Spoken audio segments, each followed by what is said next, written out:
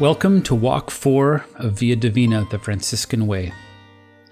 During the past walks, we have focused on joy, suffering, poverty, and community that were central parts to Francis's life following the call to rebuild the church. It can be easy to forget that in his youth, Francis was a man of war who dreamed of breaking the bodies of human enemies on the battlefield as a knight in full armor.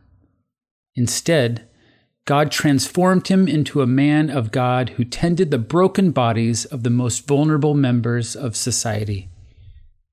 His love and pursuit of shalom extended beyond humankind to all of God's creatures. The biblical concept of shalom means peace, harmony, wholeness, completeness, prosperity, welfare, and tranquility. It describes harmony among all human beings made in God's image, as well as between people and God's creation. Scripture is clear. Part of what it means to be made in God's likeness is to exercise dominion over creation in a way that blesses all of creation. In the words of Lisa Sharon Harper from her book, The Very Good Gospel, God intends that all aspects of creation would live in forcefully good relationship with one another, that honors and stewards the image of God in every corner of the earth, and stewards the rest of creation with care and protection. This is God's intent of shalom.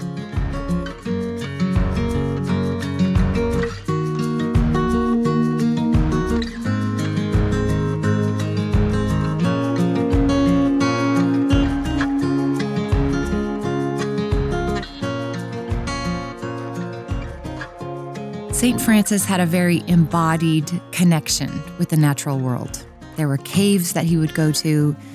He would lay down on the ground, look at the birds, the trees, for days, for hours. That was a huge part of how he experienced the kindness and the nurture of God.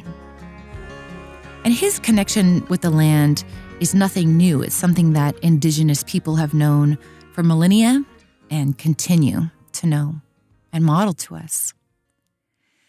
I'm going to invite us today to have an embodied experience of that ourselves. So maybe as you are walking, you find a little place of grass or sand, a tree that kind of feels inviting to you. But I'd like you to find a place, if possible, where you can rest your body just for a few more minutes, to actually lay down on the earth. And you can feel free to pause this as you find that space and unpause when you're ready. And as you find that, whether you're leaning against the tree or you're laying down on the ground, notice how that feels on your body. Perhaps the bark of the tree, the coolness, or maybe even the wetness of the grass. Perhaps the way the sand takes the shape of you, or even if you're in water, the way the water holds you. And just for a moment of imaginative play, consider that the nerve endings in your own body are connected to the earth like roots of a tree. And perhaps your own nerve endings mesh with the roots of the tree, the roots of the earth that go down deep and have been around forever and can hold you with ancient arms. And maybe you imagine stress or exhaustion or fear or worry. Maybe you allow that to seep through your own nervous system into the root system of the earth, made by our Creator, sustained by our Creator. And maybe you allow the nourishment, the ever-aliveness of the earth to come back into your nervous system, into your body, with new life that's full of peace, that's full of certainty that you are not alone. Breathe as you wish and as it feels good to your body.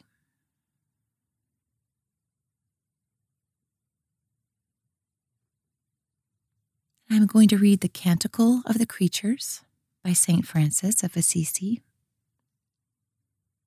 And allow this sweetness of connection, kinship with everything, being a part of the family of things, to help you rest. Most high, all-powerful, good Lord, yours are the praises, the glory and the honor and all blessing. To you alone, Most High, do they belong, and no human is worthy to mention your name. Praised be you, my Lord, with all your creatures, especially Sir Brother Sun, who is the day, and through whom you give us light. And he is beautiful and radiant with great splendor, and bears a likeness of you, Most High One. Praised be you, my Lord, through Sister Moon, and the stars in heaven you formed them clear and precious and beautiful. Praised be you, my Lord, through Brother Wind, and through the air cloudy and serene and every kind of weather, through whom you give sustenance to your creatures. Praised be you, my Lord, through Sister Water, who is very useful and humble and precious and chaste. Praised be you, my Lord, through Brother Fire, through whom you light the night. And he is beautiful and playful and robust and strong. Praised be you, my Lord, through our sister Mother Earth, who sustains and governs us, and who produces various fruit with colored flowers and herbs. Praised be you, my Lord, through those who give pardon for your love, and bear infirmity and tribulation. Blessed are those who endure in peace for you, for by you, Most High, shall they be crowned. Praised be you, my Lord, through our sister bodily death, from whom no one living can escape. Woe to those who die in mortal sin. Blessed are those whom death will find in your most holy will, for the second death shall do them no harm. Praise and bless my Lord, and give him thanks, and serve him with great humility. Amen. I invite you to stay in this place as long as you'd like. Maybe you come back to that awareness of your senses. Maybe just stay in peace. And when you're ready to leave that space, please take some big, deep breaths in and out.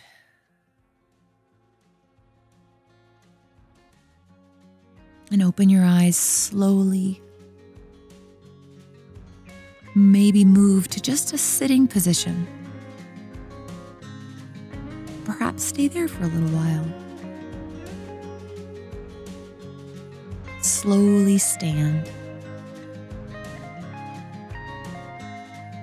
And maybe thank this space for being a sanctuary for your soul. Peace to you.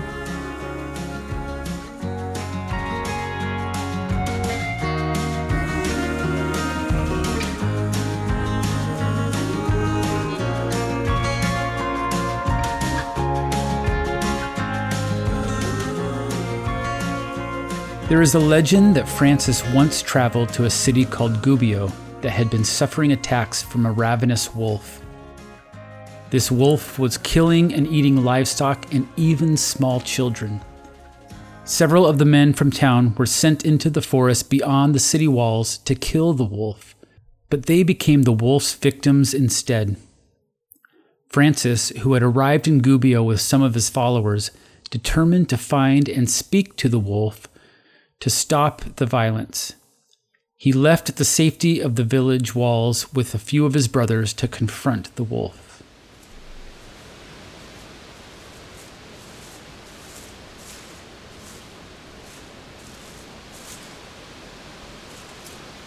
Why are you weak with fear, my brothers?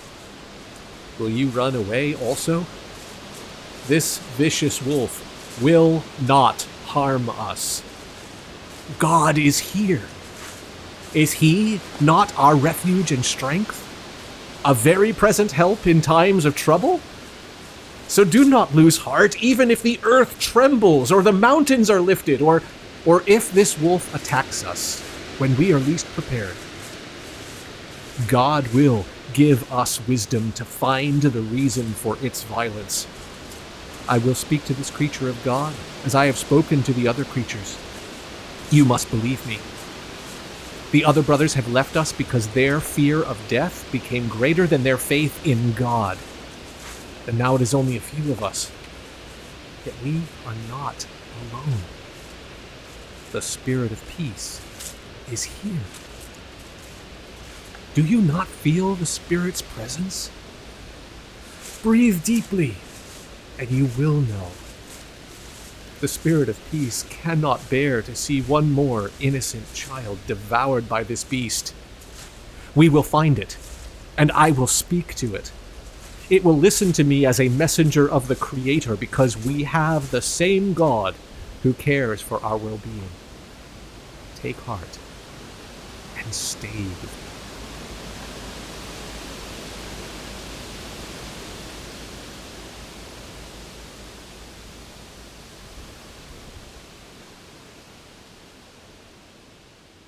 The people feared that Francis and his disciples would become the wolf's next meal. They had no reason to hope for change. Yet what choice did they have but to put their trust in Francis's bizarre and far-fetched scheme? So, Francis and his disciples went deep into the forest to find the wolf. The deeper they went, the more terrified his followers became until only one was left. Eventually, the wolf came charging at them. Francis immediately made the sign of the cross and said, "Come here, brother wolf. I command you on behalf of Christ that you do no harm to me or to anyone." The wolf halted in his tracks, closed his mouth, and walked like a lamb to the feet of Francis. They spoke, and Francis discovered that the wolf's pack had left him behind after he had been injured. To survive alone, the wolf began hunting anything he could find to eat. When he was attacked by the men of Gubbio, he was forced to defend himself. Francis traveled back to the city gates with the wolf and preached reconciliation to both the wolf and the people of Gubbio, who stood in shock and wonder. As an act of reconciliation, they agreed that the wolf would stop attacking the city and the villagers would feed the wolf to keep him from starvation. To seal this pledge of shalom, the wolf placed his paw in Francis's hand. From that point on, the people were safe and the wolf was fed. Legend has it that the same wolf lived in Gubbio for 2 years and entered houses, going door to door and doing no harm to anyone. When the wolf died, the citizens of Gubbio grieved his loss as a member of their community. Francis had brought God's shalom into a volatile situation that pitted humans against creation and turned enemies into beloved friends.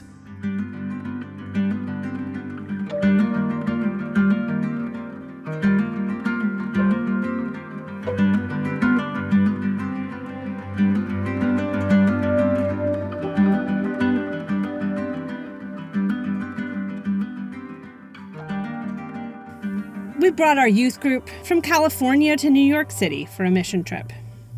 We hopped to attention in the 4-star soup kitchen, putting out hundreds of meals under the supervision of an exacting chef.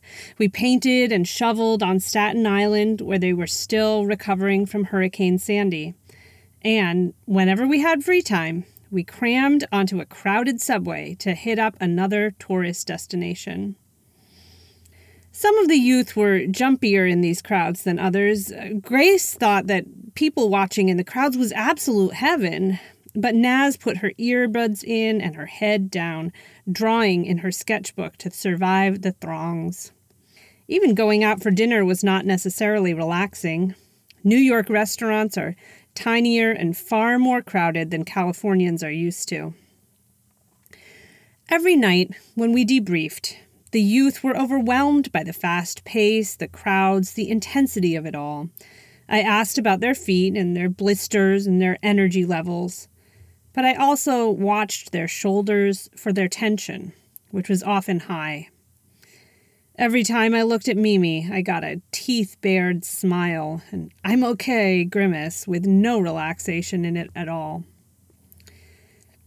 But we had an easier day midweek when the 4th of July broke up the routine, so I asked for volunteers to head up to the roof garden with me. Curious, Mimi and Fred and Melvie came up. It involved a steep stair climb and athleticism to get to the top of this 100-year-old church building, but then once you clambered out onto the roof, you could see the tiniest garden ever. The 4 raised garden beds could have fit comfortably in my California bedroom. Fred took the measure of this little garden and said, "4 of this? We can do this in 10 minutes. Melvie squealed, "Dandelions!" She squealed even more enthusiastically when I told her we could bring the dandelions downstairs to feed to the nursery school's classroom bunny.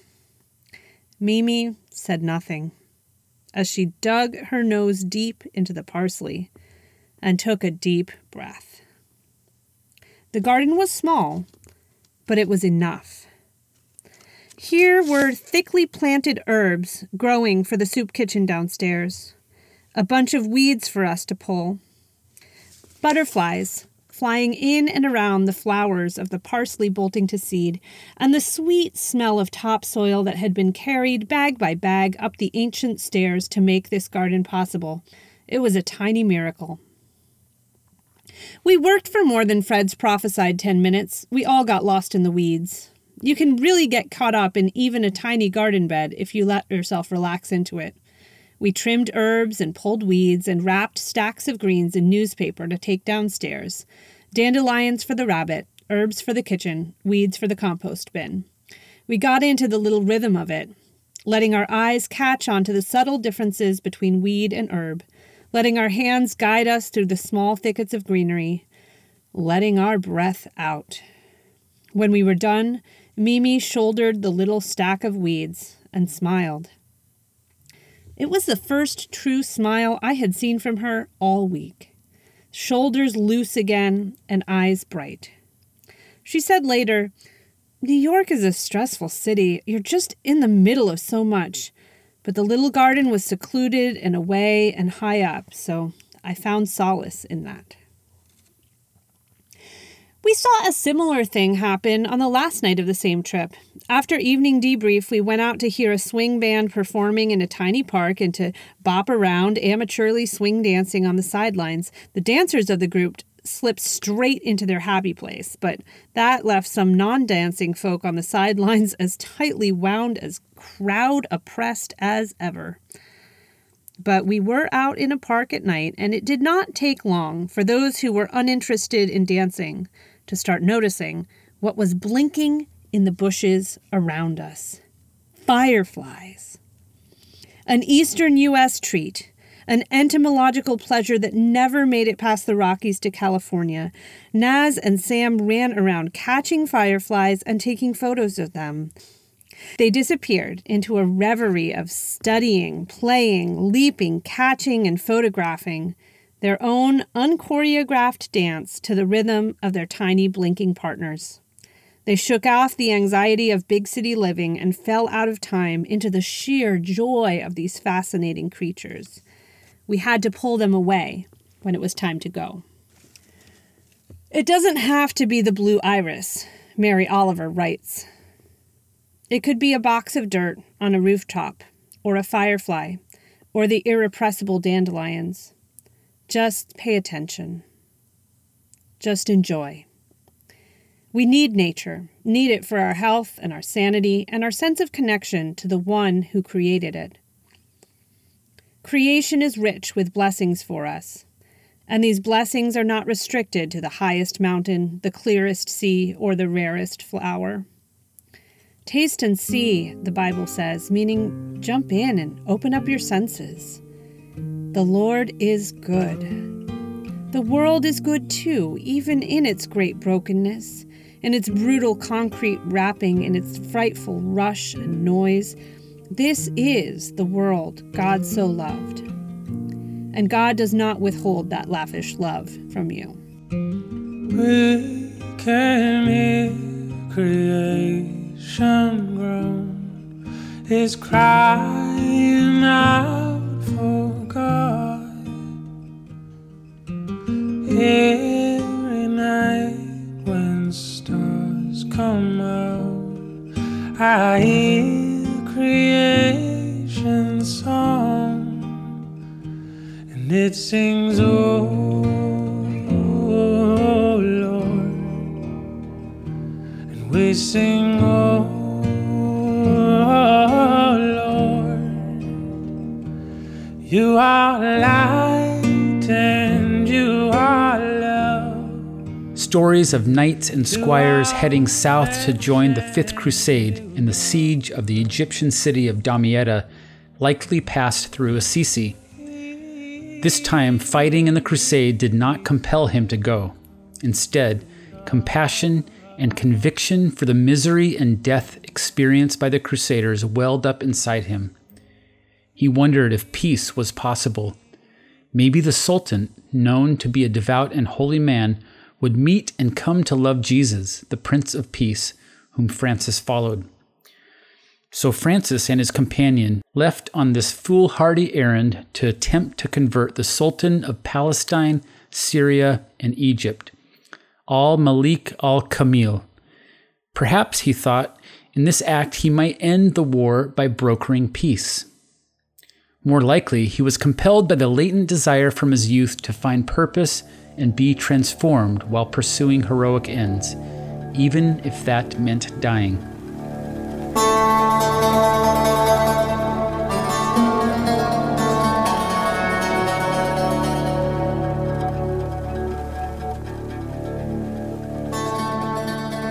When Francis arrived on the sandy banks of the Nile in August of 1219, he was devastated by what he saw. 100,000 fellow Christians were camped outside the walls of the besieged city of Damietta, Egypt. The squalid conditions of the camp, lack of fresh water, and rotting and stinking corpses of both Muslim and Christians floating in the Nile deeply disturbed him. The sexual immorality and drunkenness of the Crusaders, along with the butchery committed at the hands of professed Christians, was disorienting for Francis. Less than a week after his arrival, several Muslim spies were caught.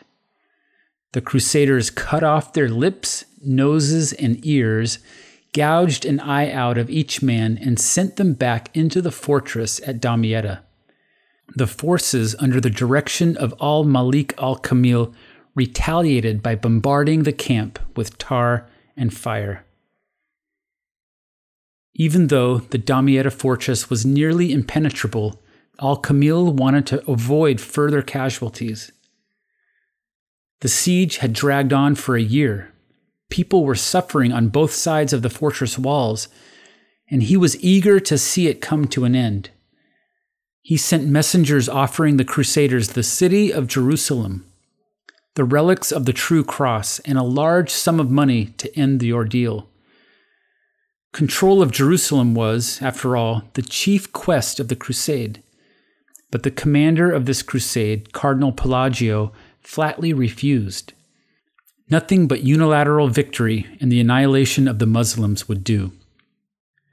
Later, al-Malik would add to his offer the release of all Christian captives, the reconstruction of the walls of Jerusalem, and 20 Muslim noblemen to be held hostage until the reconstruction was complete. Still, Cardinal Pelagio refused.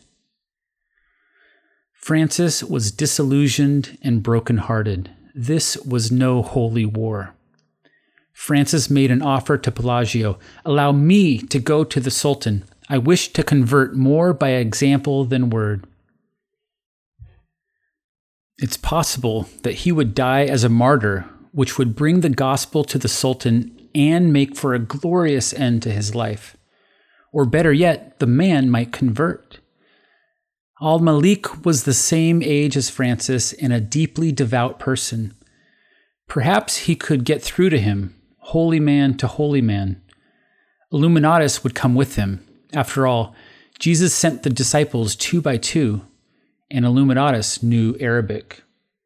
It was a suicide mission, and Pelagio expected to have Francis and Illuminatus's head tossed into their camp by nightfall. But if the fool wanted to be martyred in this way, so be it. He consented, and Francis, along with brother Illuminatus, were sent into the fortress of Damietta and ushered into the presence of Sultan al-Kamil. After sharing the Christian message and giving a plea to lay down their arms and believe in Jesus, Francis and Illuminatus were in trouble. The Sultan's advisors insisted that these men be immediately decapitated for attempting to convert them. Al-Malik refused. "I will never condemn you to death," he told Francis privately, "for that would indeed be an evil reward to bestow upon you, who conscientiously risked death in order to save my life before God, as you believe." But when it was clear that the Sultan would not convert, Francis returned to the Crusaders' camp. The Sultan reiterated his offer for peace. He even granted these holy men safe travel to Jerusalem, supplying them generously for the journey. Sadly, Cardinal Pelagio refused the peace offer. Francis did not receive any of what he had set out to accomplish: conversion of the Sultan, peace between the warring forces, or martyrdom in the attempt. The only thing he got was a trachoma infection that would eventually leave him nearly blind, eyes oozing and inflamed and in constant pain for the rest of his life. It was a different martyrdom or journey to being a hero than the one he had envisioned. But it profoundly changed him. The Christian forces were in as much need of conversion as the Muslims. In fact, it was Francis who probably experienced the deeper conversion. Instead of sending friars into hostile environments with a martyr's quest, Francis now saw that the gospel should be lived and preached with gentleness and reverence.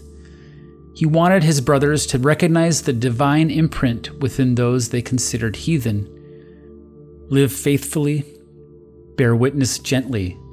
The rest is up to God.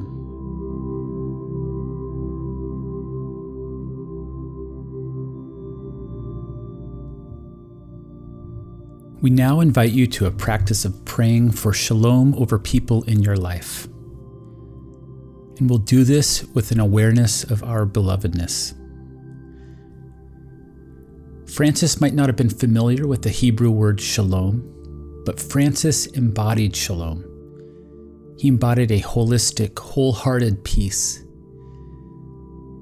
He embodied justice and goodness. Whether it was living in harmony with the land or befriending the enemy of the Crusaders, his life was centered on peace. Consider slowing down or even stopping for this prayer. Let's begin by being aware of our belovedness in God.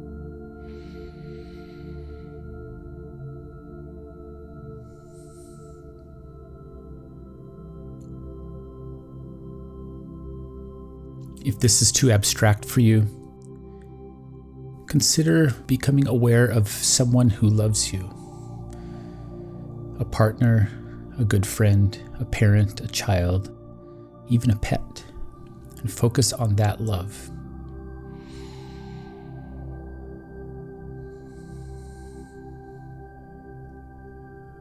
And as I pray a prayer of shalom, I invite you to repeat these phrases after me, or you may make up your own.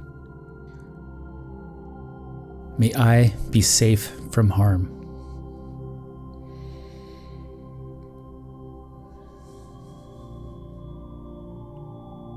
May I be filled with joy.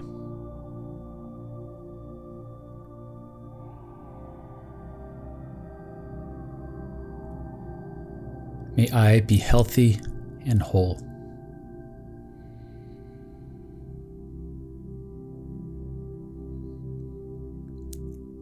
May I live in harmony with God's creation.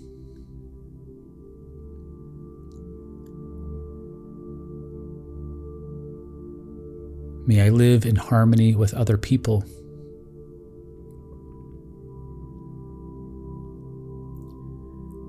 May I live in harmony with God.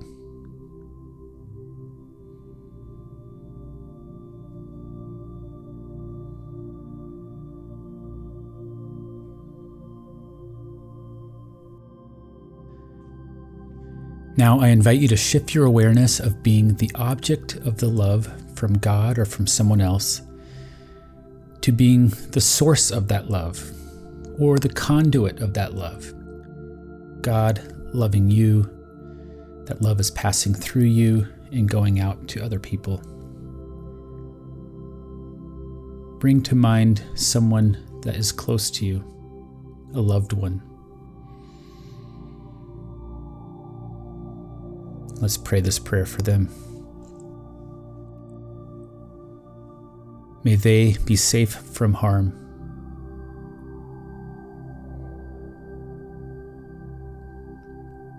May they be filled with joy.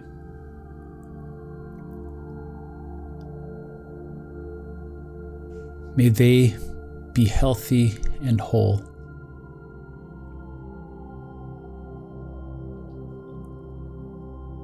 May they live in harmony with God's creation.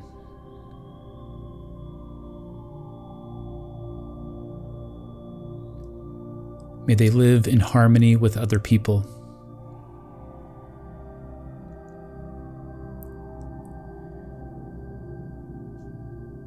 May they live in harmony with God.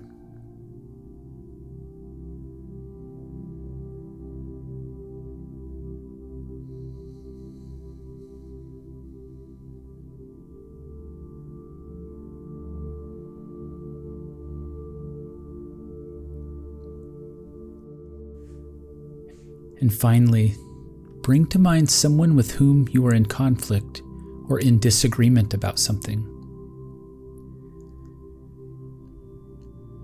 This might be someone with different political views or religious views, or someone with whom you are in direct conflict. And again, coming from a place of love, let us pray for them. If you have a hard time loving them, just imagine God's love for them. May they be safe from harm.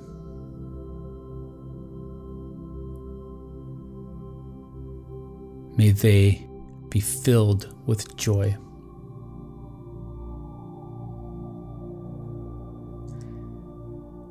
May they be healthy and whole.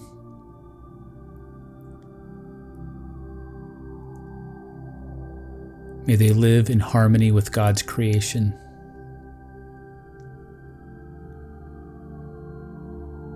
May they live in harmony with other people.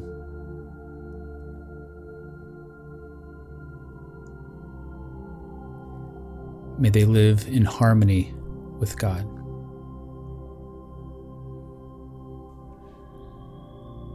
You may continue in this posture of prayer for as long as you'd like.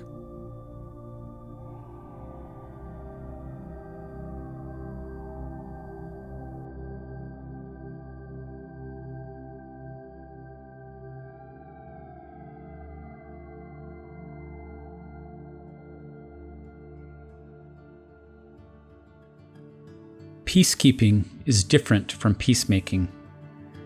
Most of us can be peacekeepers. Sometimes it's a matter of smoothing over ruffled feathers. But to be a peacemaker is different. It can be dangerous. A peacemaker steps into the middle of conflict. You put yourself in danger by entering into the midst of opposing parties, often not finding favor with either side. When Jesus says, "Blessed are the peacemakers because they will be called children of God," he was saying that those who step into a crossfire to seek peace are of the same DNA as God. Where are people in your life creating divisions through their words and actions?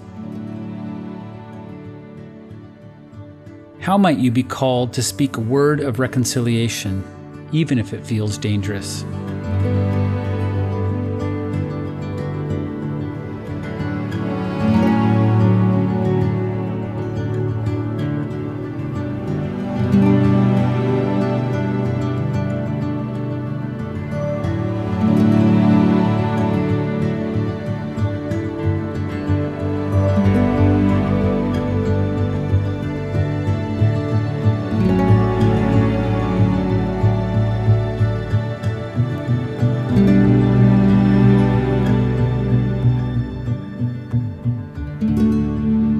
Separation is often the root of broken shalom.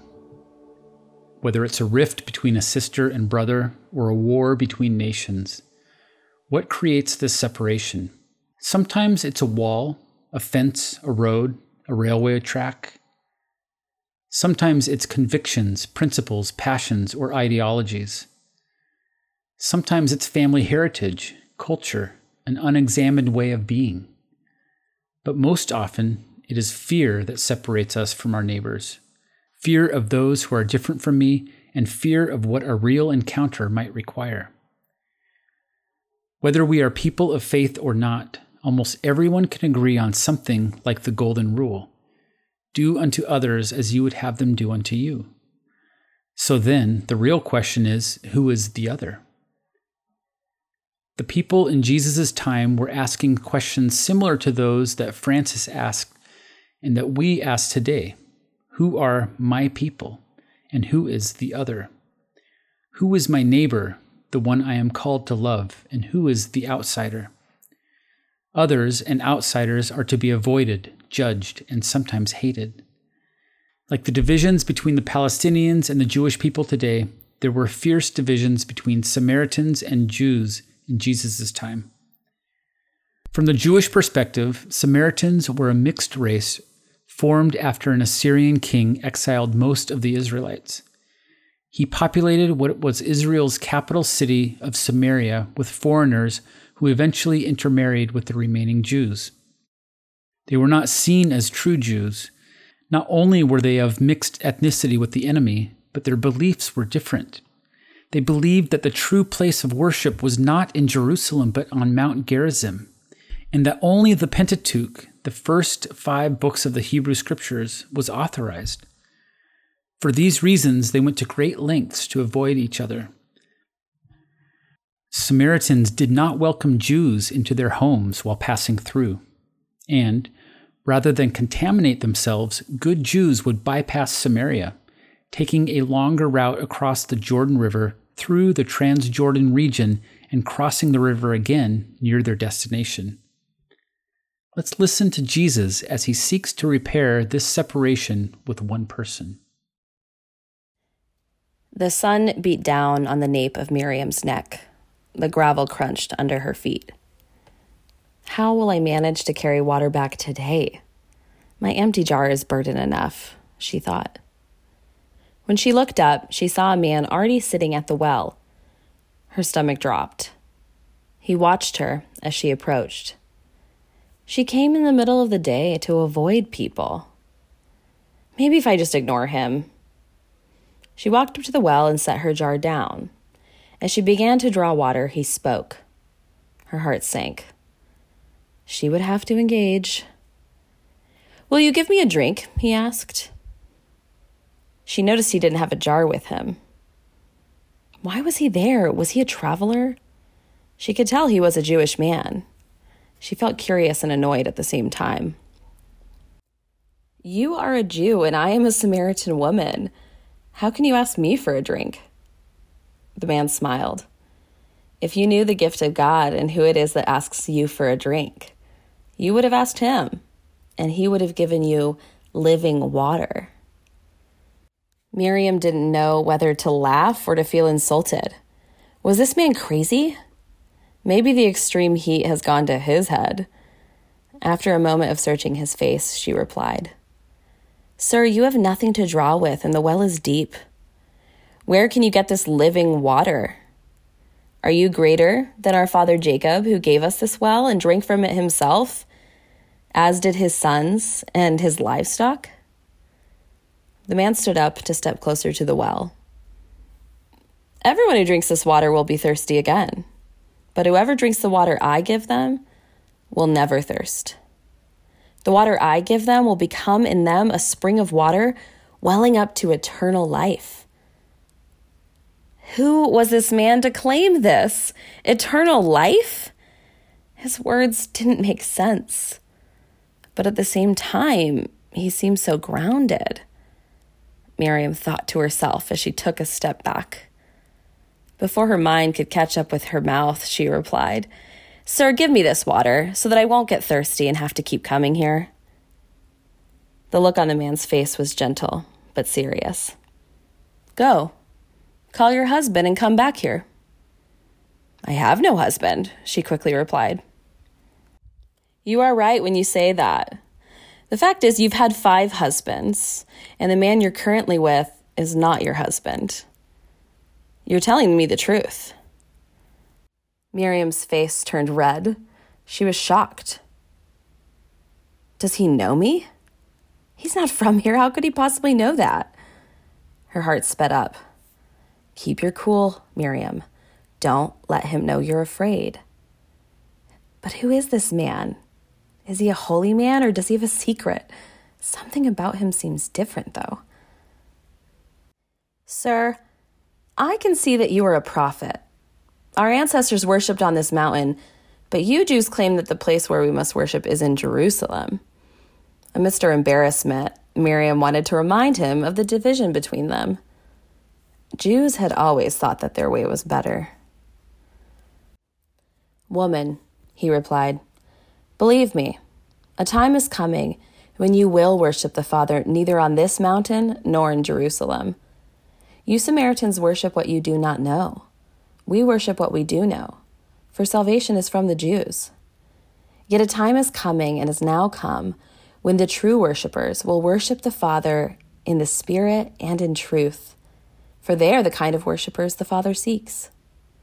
God is Spirit, and his worshipers must worship in the Spirit and in truth."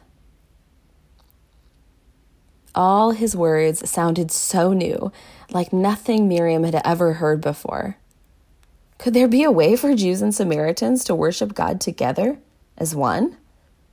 They had hated one another for so many years, but they believed in the same God. It was so confusing.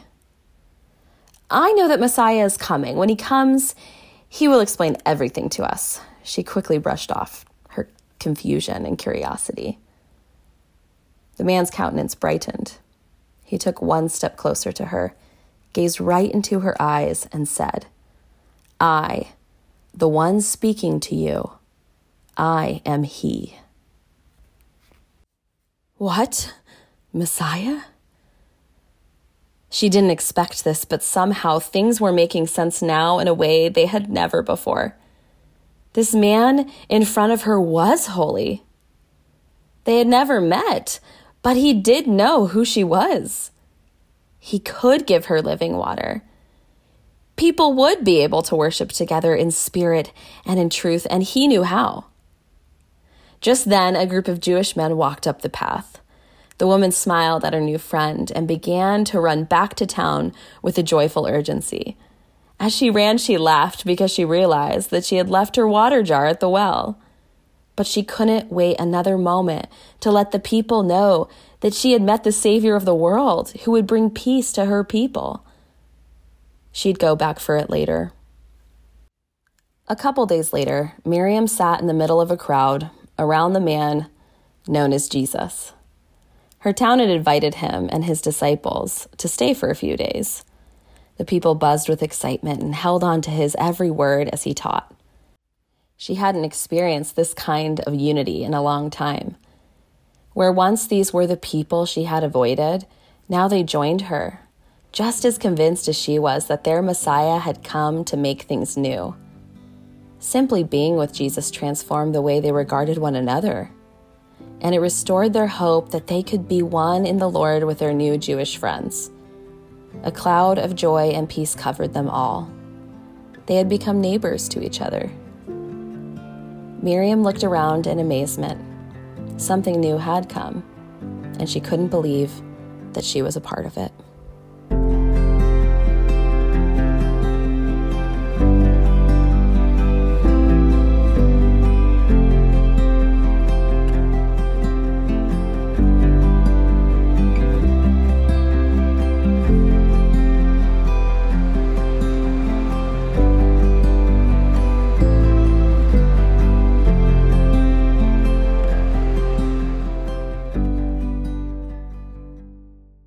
As you continue walking, slow your pace, look around.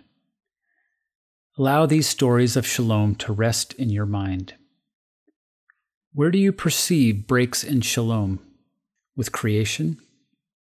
Between people? What might it take to build a bridge instead of widening the divisions?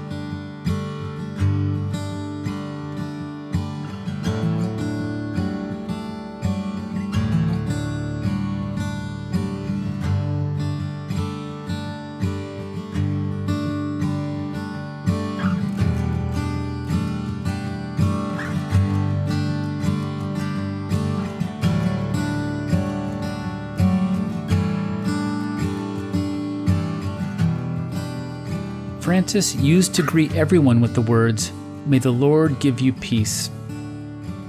One might say that the central message of Francis's life was not about poverty, but about peace. He urged the brothers that they must be careful not to be angry or disturbed at the sin of another, for anger and disturbance impede charity in ourselves and others. How could people live in peace if they harbored ill will towards others? Whether it was broken shalom between humans and wolves, humans and each other, or humans and God, Francis called everyone to lay down their weapons of ego, power, and injustice, and to pursue peace. In this spirit, hear now a prayer written centuries after Francis, but one that carries in it so much of what he lived. Lord, make me an instrument of your peace. Where there is hatred, let me sow love. Where there is injury, pardon. Where there is doubt, faith. Where there is despair, hope. Where there is darkness, light. And when there's sadness, joy. Oh, Divine Master, grant that I may not so much seek to be consoled as to console, to be understood as to understand, to be loved as to love. For it is giving that we receive. It is in pardoning that we are pardoned. It is in dying that we are born to eternal life.